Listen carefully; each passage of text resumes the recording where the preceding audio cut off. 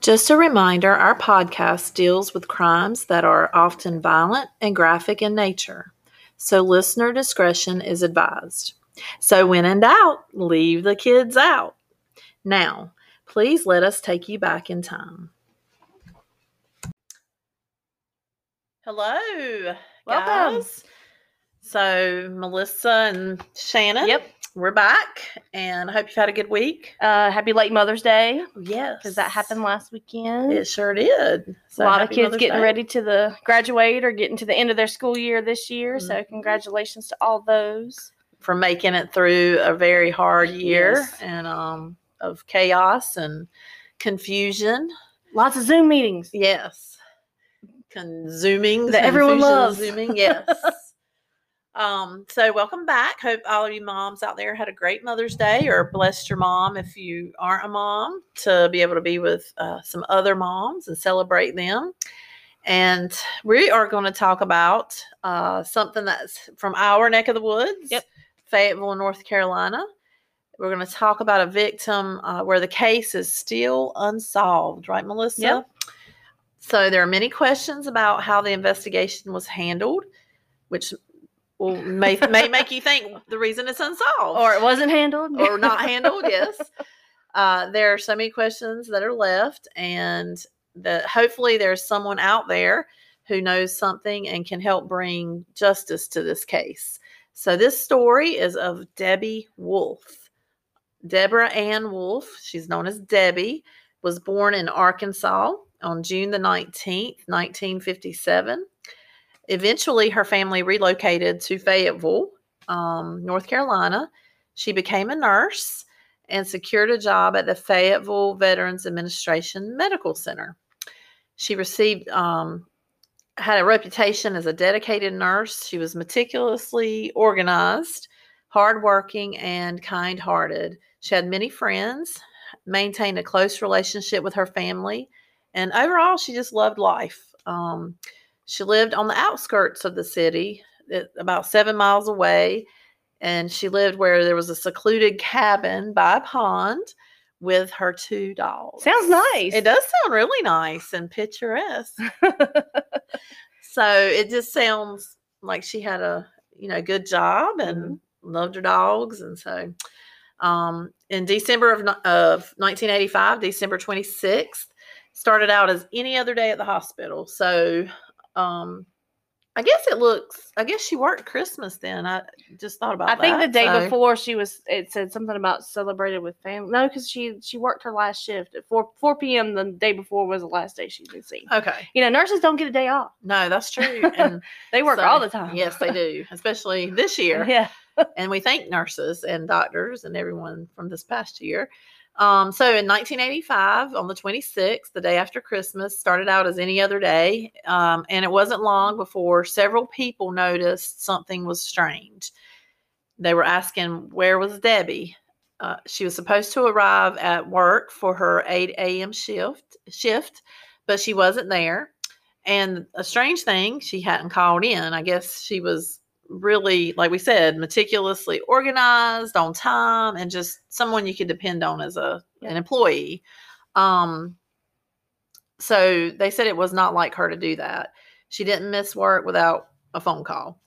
The hospital must have contacted her mom, because her mom, Jenny, to see if she knew where she was. Jenny, also not being able to reach her and get in touch with her daughter, she knew something wasn't right. Sounds like they had a good relationship. Yeah. So she immediately left with her husband, John, and a family friend named Kevin to travel to Debbie's cabin. And they were going to check on her to see if she was okay. As soon as they pulled up to the cabin, Jenny, her mother, knew something was off. Debbie being so organized, and she kept everything tidy, including the outside of her home. Yeah, her grass was probably cut. It wasn't like, towering over like mine is right now. And it said her car was actually parked off to the side and not in its usual spot. And we park in the same spot a lot when I think I have to play musical cars a lot in my driveway. Well, true, but if it was in you have one or two spots mostly that you park in, And then if you don't have that spot, I don't know, it's just kind of odd. I know growing up, I parked in the same spot all the time. And well, and she lives by herself, so she has no reason to like, ooh, I want to park on this side today. I want to park up there. It's just you park in your spot and you come home. I mean, humans are usually creatures of habit. So, okay, so her car was not in its usual spot. And then she parked a certain way, according to her mother. And they also noticed with her car that the seat was pushed way back. Debbie being only 5'3", she would have to require that the seat be forward. And the only thing with that is if she had cleaned it out or something, I have to push my seat back. But the fact that it was in an odd spot, then I can see that happening. That just makes me think immediately someone else drove the car. Yes, that's true. Because you typically don't do that, and then you usually move your seat back if you are cleaning it. Or if you clean it and you move it, and then when you hit the thing to go back, it goes all the way forward. So like no one can drive it till you get and sit in it and then adjust it back. That's true, unless you clean the back and then you clean the front. I don't know. I'm just kidding. So, but yes, her seat was off. Her seat was off. I like to pick it, Melissa. Armchair detectives. Yes. Okay, so then there were beer cans crushed outside around her yard, and according to her mom, they were covering the yard, which if she was a tidy person, then that was out of the norm. And her mom said that Debbie didn't drink, and she wouldn't leave her yard like that. The 2 dogs were outside and appeared to have been unfed. Yeah, so they must have been like barking or very hungry, which is also something that Debbie wouldn't do. She really loved her dogs. And so the dogs were usually also in the house with her. So they were inside dogs most of the time. So now, without even going inside or barely getting out of their car, Jenny, John, and Kevin, the family friend, know that all of these things are not good signs. So the 3 make it inside the cabin. Brave of them for going in, because out of all of that, knowing how they know how she is, I would have been like, I need a policeman to come help me get in this house. I think I would have too, Now, John... But her wanting to see what was going on. Yeah, I mean, she could have been so distraught and like, please go in. Well, if I was in that situation, I guess I would want to pound down the door and find out what was I would. Unless it looked like somebody could still be in there and something could be dangerous, maybe. I'd send in whoever was with me first. Kevin, go in. Family friend. Yes. You can go first. So anyway, the 3 go inside the cabin, but things only get worse. The cabin inside was a mess. And they find a nurse's uniform laying on the kitchen floor. It appeared to not be worn, and probably one she had laid out to be used for that day. Well, the one that she wore the day prior that she was at the hospital, a friend of hers spilled coffee on it, and it was a long sleeve. Oh, okay. This one was a short sleeve. Okay. And so they think it was what she laid out for her shift that day. Okay. And so it was, then she didn't show up for the shift. So that's why they're, investigating. Okay. So then they found her purse, and it was stuffed under the bed. Her answering machine had a blinking light, and that indicated that a message had been left. So feeling hopeful that maybe someone had called and they needed Debbie's help, and so being the kind-hearted person she was with many friends, she may have rushed out in an emergency. And so that her mother was kind of hoping that would explain where she was and for everything being in disarray. So her mom, Jenny, pressed the play button to play the message. So the message is left by a man, and it's a little confusing. He does state that he wanted to check up on her because she's missed a few days, and he doesn't want her to miss another one, which is actually inaccurate because she has been at work the day before. The message came in just a few hours when she had missed her first shift. So her first shift began, and then the message was called in. He does leave his number at work, but he doesn't leave his name. He had you'll be hearing it, but he has a very distinct voice. So, he also mentions that she could call him at home. So then the question is this the killer trying to leave a red herring? And we'll actually link the voicemail on the episode notes, and we're going to go ahead and play it now, right, Melissa? Yeah. Okay. But do keep in mind that it's from like the 1980s, and it's not very crystal clear. and it's, like we would hear from a cell phone voice message. Okay. Hey, Deb, missed you here at work today. Just wondering how you're doing. If you're able to give me a call up here at the ward, I'm at 822-7007, or I'll give you a call at home tonight. You've been out a lot of days. You made me worry when you missed another one. I just want to make sure you're okay. Bye.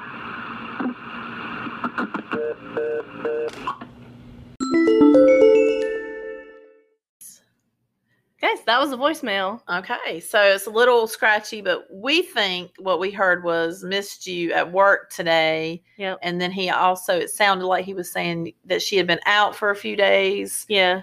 And it worries him when she misses a lot of days in a row. You missed a lot of days. Makes me worry when you miss another one. Right. Or something along those lines. Yeah. So... Which was inaccurate because she was at work yesterday. Right. So she was at work the day before, and it could be someone trying to cover their tracks. I don't know. A little confusing, and we'll get to more on the mystery man. All right. So after hearing this, Debbie's mother, John, and Kevin, the family friend, the trio, head back outside for another search of the property. Realizing that Debbie was nowhere to be found, Jenny attempts to call the police and to report her daughter missing. And Melissa says attempts because drives her crazy. Once again, a family member was told that she had to wait because she had to wait 24. No, not 24. Not 24? Not 48. 72 hours before they could report her missing. Was this back in the 80s that they hadn't changed it? Now it's more. They still tell you have to wait 24 hours, but you 24, but not 72. That's a long time. That's 3 days. I mean, it'd be different if it was like she had the circumstances were odd. Right. Her house is a mess. There's stuff there that's not hers. It's very clear. This is not her character to do this. Right. But no, you have to wait 72 hours. Yeah, that's a long time. Yeah. A little bit crazy. So something was up there, obviously wrong. And it could just be seen because of the state of the house. So they knew it was foul play for sure. Yeah, it wasn't just someone who just got tired of life and needed a break for a minute and just decided to walk away and come back later like, it's not the case. But which is what's happening right now, by the way, locally, is they're having lots of reports of missing people, and they're not missing. They show up a week later, and they're like, I just needed a break from this pandemic or whatever, and they're costing resources and time, and they're not really missing. Yeah, and this was obvious. It wasn't during a pandemic time, and I read about one the other day that was just camping. Yeah, so if you just decide that you want to go away, just tell somebody you need to go away. Please, so that they don't have to no waste one the calls resources. the cops and is looking for you and that's right. Taken away from the actual murders and stuff that's happening out there. Exactly. I agree. I concur. So her family continued searching, which I would say do because the police do as much as they can, but if they're not going to do something right then, you can still do something. That's the beauty of, especially now we have all the technology that we have and cell phones and things of that nature. So they just continued searching for her, and it wasn't until 5 full days after she had been missing that the police finally got involved in the case. They ended up bringing out bloodhounds. They searched the property, including the land around the pond, but not the pond itself. Why would you not search the pond? That's like murder 101, right? We're going to dump them in the pond or the lake or the ocean. So feed you to the fishes. Yes. Why not search the pond? So already this is seeming like a misstep on the police's part. And we do support police, but common sense. You search the pond. That's why I didn't name the police chief. I didn't want to throw a name out there, but so apparently the chief at the time was under the assumption that the family, this one struck a chord in me. A family had already searched the pond, so he didn't feel it necessary at this time. So how would if I'm searching how do I search a pond? Well, I thought that was for specifically trained people because I know I can't dive. So I would die, not dive. So he thought they had searched it. Yeah, that's kind of odd. Yeah. That is really odd. However, the resources that the police could have used would have been able to reach places that I'm sure the family couldn't have checked for themselves. I mean, yeah. Other than getting in a small boat and, like, you can't look. Yeah, if it's over your head, yeah, that doesn't make sense, does it? So the family had not searched the pond themselves, and seeing as how the police didn't deem it necessary, Jenny, Debbie's mom, hired divers herself to look into it. Wow, that had to be something. One of the divers is actually Kevin, the family friend.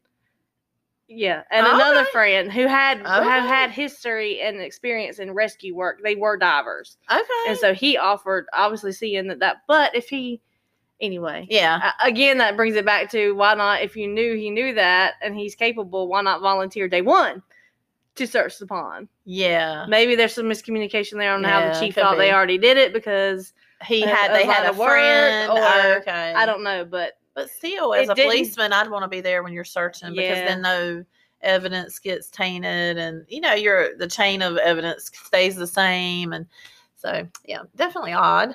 The family had not. Okay, so let me. Yeah, she hired the divers. Hired them. Okay, and it took about 2 minutes. That's all into their search. 2 minutes into the search, they already find footprints and what looks like drag marks on the bottom of the pond.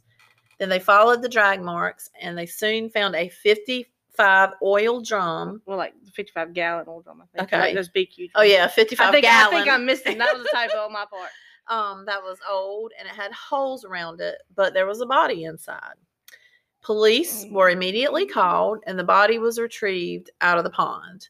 The body was identified as Debbie Wolf. So a sad ending to the searching, but I know they were able to find her, which was a good thing. So this was January 1st, 1986, 6 days after she initially went missing and was found literally in her own backyard. Which, isn't that something they say that people are usually found close to home? That is, after all, because all the stories you hear is like they sit and search parties out for days and days and days, and then they'll turn up later a couple miles away from where they were actually looking to begin with. All right, so here things get strange. Not only did we have the police who didn't get involved in the situation until 5 days later. When they did, they didn't even bother searching the one place she was found, the pond. The mother of the victim had to hire the divers on her own to help find her daughter. The barrel was left at the home while Debbie, the body, was taken to the coroner to have an autopsy done. And police said they would be by to collect the barrel the next day. That's kind of odd, but anyway. Yeah. Upon inspection, the initial report stated that Debbie's cause of death was drowning. This did not sound right for several reasons. Most drowning victims have their eyes and mouth open, gasping for air that never comes. And then their hands and legs are often open or spread out from thrashing about, trying to fight for their life.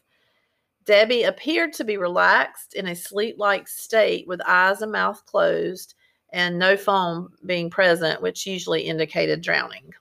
And she only had, I think, 2 tablespoons of water in her lungs, which you can drown drown in a tablespoon of water. It can catch the right way, but if you were drowned in a lake, your lungs will be full of water. So what's even more bizarre is the police captain's theory about what happened. He concluded that she was outside playing with her dogs and fell in. Just fell in. Into a barrel buried at the bottom of the pond. Or perhaps one of the dogs was in the water and she tried to rescue it and got turned around and fell and drowned in 5.5 foot of water. Well, she was 5'3", so if she can stand up, it wouldn't be over her head. Yes. And again, how do you end up in a barrel at the bottom of a pond? The barrel. Okay, we're going to get to that. So, yeah, either way, how does that happen if you she probably just fell in and there was a barrel right there and then it all worked out. I don't know. So, we're not detectives and we don't have any experience in the field. Nope. We're upfront about that. But both of these do not sound plausible at all. Jenny, the mother, did not believe a word of it either. Debbie was an avid swimmer. There was no way she drowned on her own in a pond that was on her property. Now, avid swimmers can drown, but they can, but not like this. Not falling in and yes. And then your dogs are going to try to help you, and it just, I don't know. It sounds a little far-fetched, those two theories. So the family went back to the cabin, and the barrel, mentioned the barrel before, was gone. So now the police were stating that there wasn't even a barrel to begin with. What? Where is the barrel? What happened to the barrel? What I'm confused about is friend Kevin was one of the divers, is what you said, right? Yes. So he's the one who found the barrel. Well, Kevin and there were two. The other guy was the one who found the barrel. Okay. And he stated in Unsolved Mysteries on this episode, he is 100% sure she was in a barrel. Yes. I mean, you can't misidentify a barrel, but well, not see, it was weird. The police left it there, and we're going to come back and get it. Yeah. Because anything can happen between 24 overnight. hours. I mean, someone else could touch it and put there. Well, back then they didn't do DNA. Yeah. Well, the captain stated that it was actually her jacket that was ballooning out from all the air pockets around her that made them think they saw a barrel. But weren't they the ones that brought it up? The barrel up? No, they left it there. They called to police to retrieve it, but they were there when it was retrieved. Yeah, they saw it. They knew where the police had put it after she was taken from it, and even Jenny knew where it was placed after Debbie was removed, right, from it. And the marks, and the marks in the ground from the barrel. You can still see the circle where it was sitting there.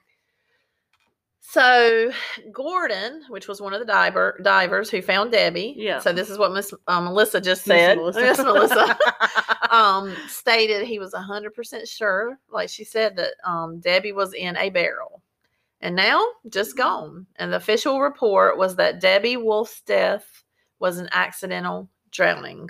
And that's how it was. The case is closed. It's actually not it's not technically a cold case because it is closed. So it's as an accidental drowning. Wow. But obviously. Yeah. And you said it was on Unsolved Mysteries too? Mm-hmm. Awesome. So obviously they think there's something fishy there as well. All right. So can you imagine? Her family was probably devastated and furious. I'd be so mad. I would be. Everything they had found as evidence proved otherwise. Jenny knew that something wasn't right with this whole investigation. It wasn't until months later that Jenny was allowed to finally examine the clothes her daughter was found in. Why it took so long, I have no idea how that part Especially of it if they closed the case and they weren't investigating anymore. Why couldn't she have the clothes? So what she saw to her was shocking because everything that Debbie had on that day, it was not anything that belonged to her. The jacket was an army jacket. A t-shirt that she had on, the mom had never seen before. The pants were way too big, and they were corduroy, something she wouldn't wear on her own. Neither would I. So if you ever find me in corduroy pants, that's corduroy. I've worn them, and I think they can be cool sometimes. Yeah. Okay, so I'm okay with corduroy. When it comes around, everything comes back in style, right? I'm sure it'll come around again. It will, because there's everything else right now. So anyway, then her bra was 3 sizes too big, which nobody's going to want to wear one like that. Don't even want to wear one at all. Right. You want it to fit. Anyway. And she was also wearing men's shoes. And they were too big for her too. Okay. And clean, and they were bright white. They were white. Okay. So Jenny demanded to know if they had been cleaned by the police. And according to what they were told, that they were not cleaned by the police. Yeah. If she had walked into the pond on her own and drowned like it was thought, her shoes wouldn't have been bright white. They would have been covered in mud. There are just so many unanswered questions. It's like none of that adds up. No. So there was no indication of alcohol or drugs present in Debbie's system at the time of her death. So who drank all the beer that was in the yard? Exactly. If they kept a can, they could do DNA on that now. I mentioned that later. Okay, cool. Okay. So since she didn't drink or do anything and they weren't in her system, then that wasn't probably hers. She also had cuts on her fingers and her hands, which is often consistent with defense wounds. So you would obtain those when you're fighting for your life or against an attacker. That makes sense. The doctor performing the autopsy was also able to retrieve semen from a vaginal swab So we can't exactly rule out rape either. But what happened to the barrel? Why was it not collected by the police the next day or the same day? Yeah, right? the same day. Yeah. So, and as of the man who left the message, police say he was interviewed. He was ruled out as a suspect. He also refused to take a polygraph. And get this, he moved out of state within a few days of being questioned. Red flag, red flag. Yeah, because he worked at a hospital, supposedly, if he was calling from the hospital. And so to just quit your job and leave, and you're not guilty of anything, but that's kind of odd. So one thing is for sure, Debbie Wolf's family didn't get to find out the truth of what happened. Sadly, her family has now passed away without knowing what happened to Debbie. A lot of advances have been made in technology over the years, and many cold cases are now being solved by retesting the evidence that was held and preserved. Okay, so here goes the beer can question I had.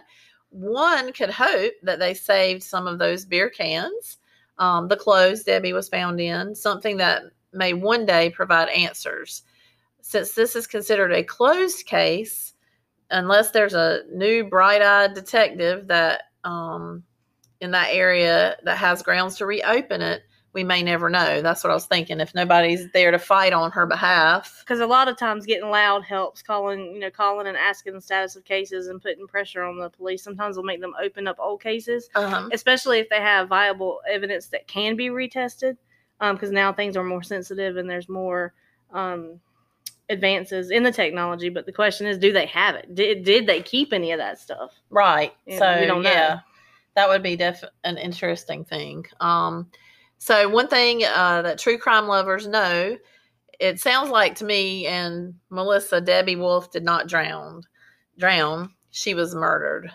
It does sound like that. Yeah. So I know that this was a little bit different because it was an unsolved case. Which we did do an unsolved case before the Valentine's Day murder. You weren't there for that one. No, I wasn't. That was the one that I had to do by myself. So that she's done that before. So if there is, these can be just as interesting because it brings new light on everything. And just like the man who moved out of town, somebody might know him. He might have told somebody by now if he's still alive. If he did know something, I'm not saying he did, but if he did know something. So unsolved cases can be just as interesting, and you never know what can happen. Because I know where we live, we've had some of those unsolved cases. That there's some right now that they're still fighting to get retesting done on older cases here and locally. Yeah. So, and they have new DNA evidence in the JonBenét case now. Oh, cool. Yeah, that popped up in an article a few days ago. So. That's good. I'm kind of interested to see if they're going to arrest anybody off of that. Yeah. Because that's been a long time. People never think about the advances in technology back years ago, but all they had to do was save it in a plastic bag. Yeah. Isn't that crazy?